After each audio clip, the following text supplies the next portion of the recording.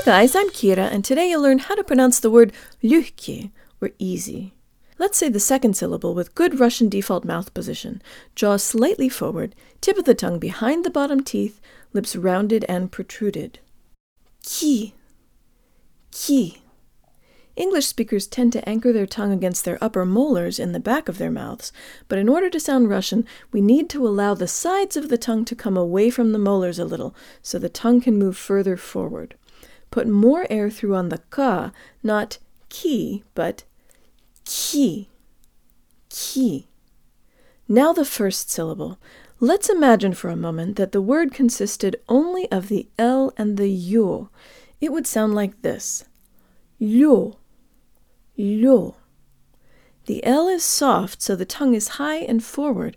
There's almost a Y sound built in, and the tongue moves from very high to very low in order to pronounce the full stressed O sound.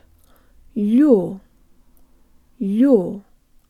The interesting thing about this word is that the tongue actually doesn't have time to move low enough to make a full O sound. The tongue needs to be in the highest position possible for the next syllable, so before it can get all the way down, it's on its way up again, transforming lyo into lü.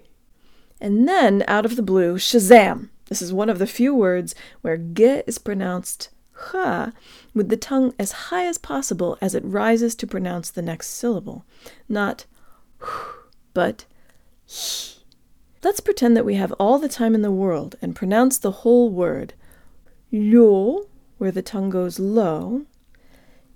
Ki, where the tongue is high again. Lyo, high tongue.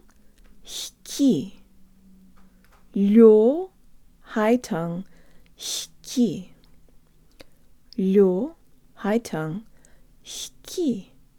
Now we'll speed it up, and your tongue will have less and less time to go low. Just make sure your tongue is high before you start pronouncing the ge, or the ha sound, in ki. Jo tongue lips. Lyo, ki. Легкий. Легкий. Легкий. Легкий. Легкий.